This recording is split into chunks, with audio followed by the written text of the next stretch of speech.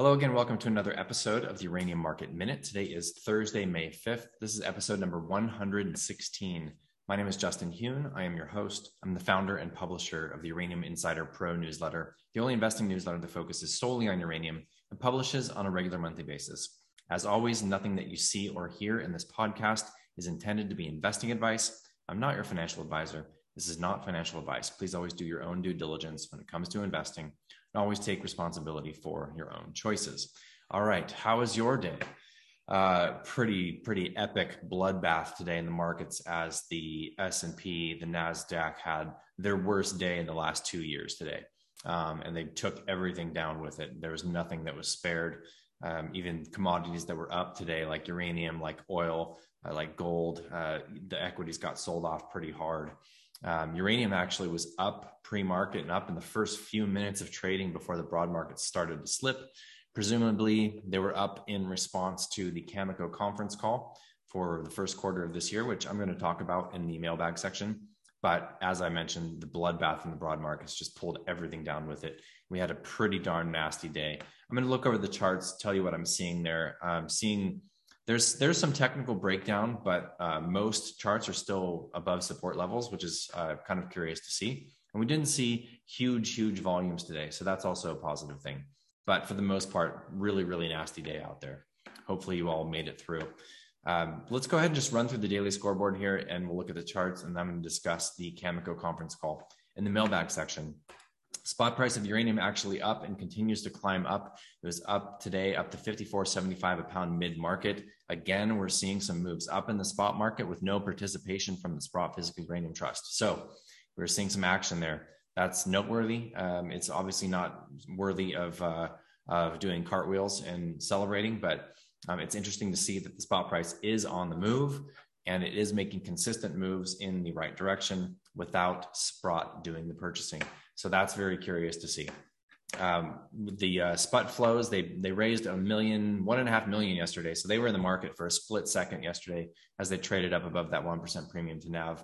Obviously today selling off with the rest of the market and spot price up. That didn't happen today, but they did raise a little bit of money yesterday. They did not buy any more pounds of uranium, and they closed at a 0.43% premium to NAV. So they started to claw back towards that premium to NAV. However, we're still not seeing the volumes come into spot that we need to see when they get back to that premium. So hopefully we will see that after we do some technical damage repair here. The ETFs, URA reported 400,000 shares in redemptions. That probably happened on Monday. Again, we had a nasty day in the markets on Monday and a good recovery on Tuesday and Wednesday, yesterday. But of course, today, everything reversed. So URA did report mandated, share redemptions, 400,000 shares for Monday. And that was 6.5 million in mandated selling. Not huge, but something. We haven't seen a lot of redemptions coming from the ETFs this year. That's been very choppy so far. So that's a good sign. And like I said, the action in the sector was pretty nasty today. So let's check the charts. So URA down 6.5% on the day. We actually had a little bit of dip buying come in at the very last 30 minutes of trading today, as the broad markets actually saw a little bit of dip buying as well. Clearly, we're going to need to see some technical repair here. We're well below that rising 200-day moving average, which is still rising. The 50-day, in fact, is still rising. RSI could head lower before we get into extremely oversold levels. MACD wanted to start to turn there, but it's heading back down. Short-term bearish on this chart. We are still above that trend line. And so that's the first thing that I want to see here. I want to see this trend line hold. So if we trade up and back down and see this hold, I would like to see that. If not, then we want to see this level hold here. We obviously want to see a higher low for this to remain a quote unquote bull market for URA and for uranium itself. Looking at the Sprott Physical Uranium Trust, again, did see some dip buying at the very end of the day here. Volume still nothing to really speak about, and it closed down almost 5% on the day. Pretty nasty day for pretty much everything. Nothing was spared, like I mentioned. Cameco also sold off pretty hard after it was up pretty strongly in the first minutes of trading and even in the pre-market. So the market liked the conference call apparently, but the broad market just really took it down. I think Cameco got hit a little bit of extra hard today because tomorrow is a extraordinary rebalance by URA. Cameco has performed so well over the past couple of months that its holding within URA got above that 25% level. So they're going to sell it down to 22%. Really, it's kind of a non-event tomorrow for Cameco. In my opinion, that's probably going to be a dip buying opportunity if it does sell down, getting closer to that rising 200-day, as Cameco clearly is leading the pack here. All right, so the conference call this morning, if you did attend, then you probably heard what I heard, and there are obviously some things to be read in the tea leaves. These conference calls, most of the time, investors are not really even paying attention to the earnings numbers coming from the company, but are more listening to the actual conference call and what CEO Tim Gitzel and CFO Grant Isaac have to say in terms of what the company is seeing out in the markets, how they're progressing on their projects. And of course, the Q&A section is always full of gems. So I'm going to mention just a few bullet points from my notes here from this morning's call. And if you are a member of Uranium Insider Pro, you're going to receive a bulletin this evening that'll be much more nuanced in what we are hearing coming from this conference call. And of course, what we're seeing in the markets, generally speaking. So the first thing that I wanted to mention from this conference call was language that CEO Tim Gitzel said pretty much right up front as he was speaking this morning, is what they're seeing across commodities markets, and especially in the market he's in, which is uranium. Unprecedented geopolitical realignment. And this is something that I've spoken about repeatedly over the past couple of months in terms of what we're seeing in the markets that has been spurred by this conflict in Ukraine, Russia's invasion of Ukraine, and the fallout in terms of commodities markets, especially due to this invasion. So unprecedented geopolitical realignment. And that, in my opinion, is exactly what we're seeing here. And what also, in my opinion, is unlikely to be reversing anytime soon. We are in the process of realigning geopolitically, globally.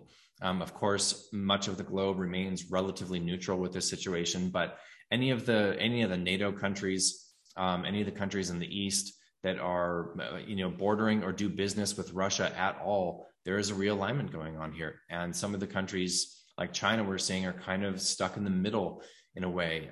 They obviously are going to probably continue buying from Russia, but I'm sure that they're on an economic level concerned about secondary sanctions coming from them doing business with Russia, and sanctions that could be imposed upon China due to that. So it's a really messy situation for anyone involved. And we continue to see talk about banning Russian uranium.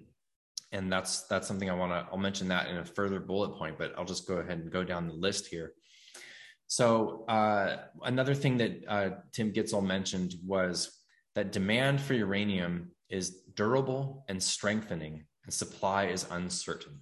And so that's kind of underpins the fundamentals here. And this is just kind of, I'll bring this all around to sort of a big picture that I think is really important to see, especially on days like this, where in the end, the fundamentals will win out, and they always do.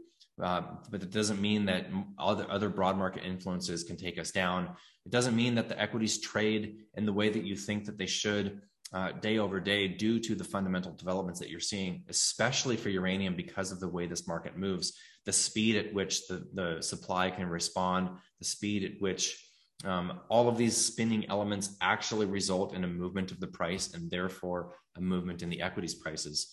But the demand for uranium is stable, and it is growing. And that's because the nuclear reactors are running essentially 24/7, with an exception of when there's outages for maintenance or outages to address issues. One example of that right now in France, there's a number of reactors that are currently offline for maintenance due to a state-owned entity, I'm forgetting the name, that is imposing upon them to address certain issues of corrosion that they're finding at some of the plants. And so there's a number of plants offline. So that affects a little bit of demand in France, but these things are few and far between. For the most part, the demand is consistent. That's a number that we can mostly hang our hats on in terms of measuring the actual demand for uranium on a year-over-year basis. And then, of course, you have shocks in the other direction, like the potential for California to keep Diablo Canyon online.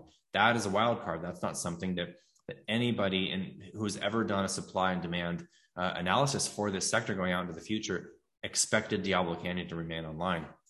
So things like that are a big deal in terms of demand that was unexpected.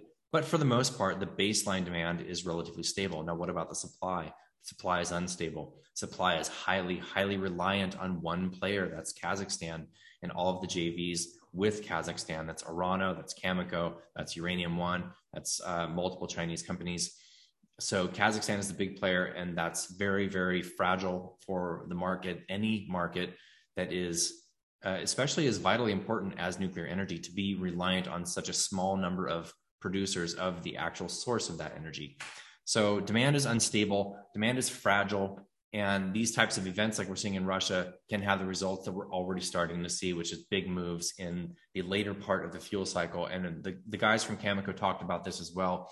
How you'll see demand go towards enrichment first because it's at the end of the fuel cycle, and they'll work their way down, go towards conversion in UF6, and then eventually that'll go actual demand coming from the utilities and coming from state-owned entities seeking out the first part of that fuel cycle, which is uranium. That's not to mention that demand for conversion that we are seeing jump is going to have knock-on effects for U3O8. Well, how is that?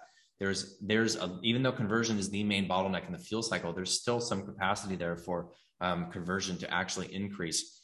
And if the increased output of UF6 due to increased demand on conversion is there, which it is, that's going to require more U3O8 on the front end. And so we are seeing that. Another point that he made that I thought was really important was having to do with secondary supply. So the primary source of secondary supply is underfeeding. I've spoken a bit about this in the past, but I'll run through this very, very briefly. Not going to get into the nitty gritty, but essentially when enrichers have excess capacity due to decreased demand, they can utilize that excess capacity to spin down the feed material, which is the UF6, to a lower tails assay or a lower percentage of the fissile isotope U-235 in the waste material of that process. And that's using more capacity than they had signed on for in a contract with the utility that provided that feedstock. So what they can do is put less feedstock, they can underfeed the centrifuge, and then they have a little bit of extra on hand, and they can either utilize that to spin that up in EUP and sell that, enriched uranium, or they can actually sell the UF6 into the spot market. And so that underfeeding has been happening forever. I mean, ever since we've been using gas centrifuge technology and for enrichment. And roughly half of the underfeeding secondary supply comes from Russia and has come from Russia. So what does that mean? Western utilities that are now essentially not signing any new contracts, not buying any new uranium from Russia. There are still contracts that potentially are going to be delivered to Western utilities. Even that's a gray area. But that that Russian secondary supply coming from underfeeding, gone.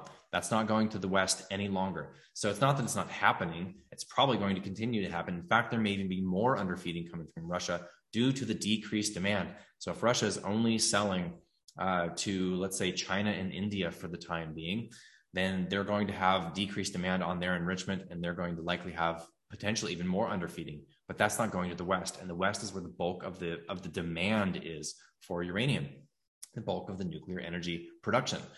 So what is another effect of that? Another effect of that is that the Western enrichers that are now seeing more business and more demand coming from this conflict and this situation, they are no longer underfeeding their centrifuges. They are going to be overfeeding their centrifuges. More UF6, higher tails assays, higher prices, more feedstock, knock on more U3O8. What does that also mean? The secondary supply that was coming from Western enrichers is not going to be there. That's gone.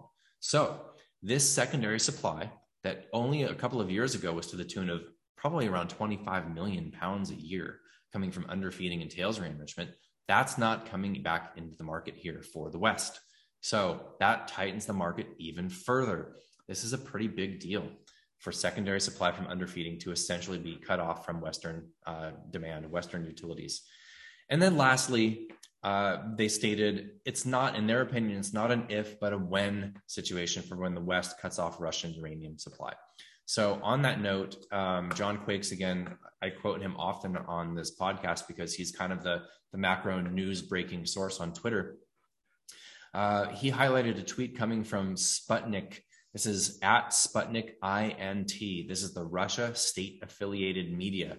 They tweeted out today, U.S. preparing a strategy to move away from Russian uranium supplies. And Quake's tweet, Russian state media Sputnik reporting back to Putin that the U.S. intends to get out of its reliance on Russia for 20% of its uranium nuclear fuel.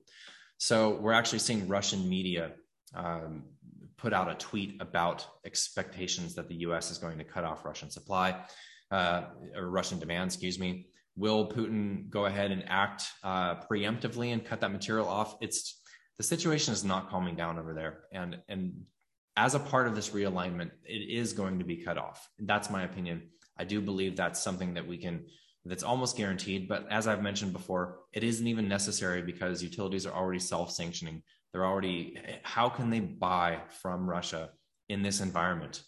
With such absolutely oversensitive ESG, environmental social governance mandates across most companies, where companies can get in trouble for the slightest thing that they do wrong in terms of political correctness. How can a utility actually be buying? How can anybody buy anything from Russia right now? And that's what we're seeing right now. So the utilities are self-sanctioning in that manner, but we do believe that it probably is going to get cut off officially, either by the US and or by the EU and or by Russia from exporting the material. So that's what's on the table. The fundamentals continue to line up. I know that today was very, very bloody, very difficult to watch, difficult to experience. These bull markets, they really can shake you off. They really can shake you off. They're not easy. Investing is simple, but it's not easy, right? If it was easy, everybody would be doing it and everybody could be killing it. I had a Twitter conversation with somebody yesterday who basically was saying, well, the easy money's already been made in this sector. And it's like, well, you know what? The easy money was made by people that sat on huge paper losses for years and or were just sitting on dead money as the S&P ripped higher and high schoolers got rich on Tesla calls. All right, so easy money is not easy. There's nothing easy about investing. And days like this prove that. So until we see something that breaks the trend, until we see this trend line completely broken or a fundamental reason to get out, this is just another drawdown to either be bought or to be sat through on our way to what I believe will be higher highs this year. So that's what we're here for. And again, if you are a member of Uranium Insider Pro, thank you for the support. And you will be receiving a bulletin this evening discussing what we're seeing in the markets and, of course, a deeper take on this morning's conference call. All right. Well, thank you guys for watching and thank you for listening. I do appreciate all of you. And I will see you again tomorrow. Cheers.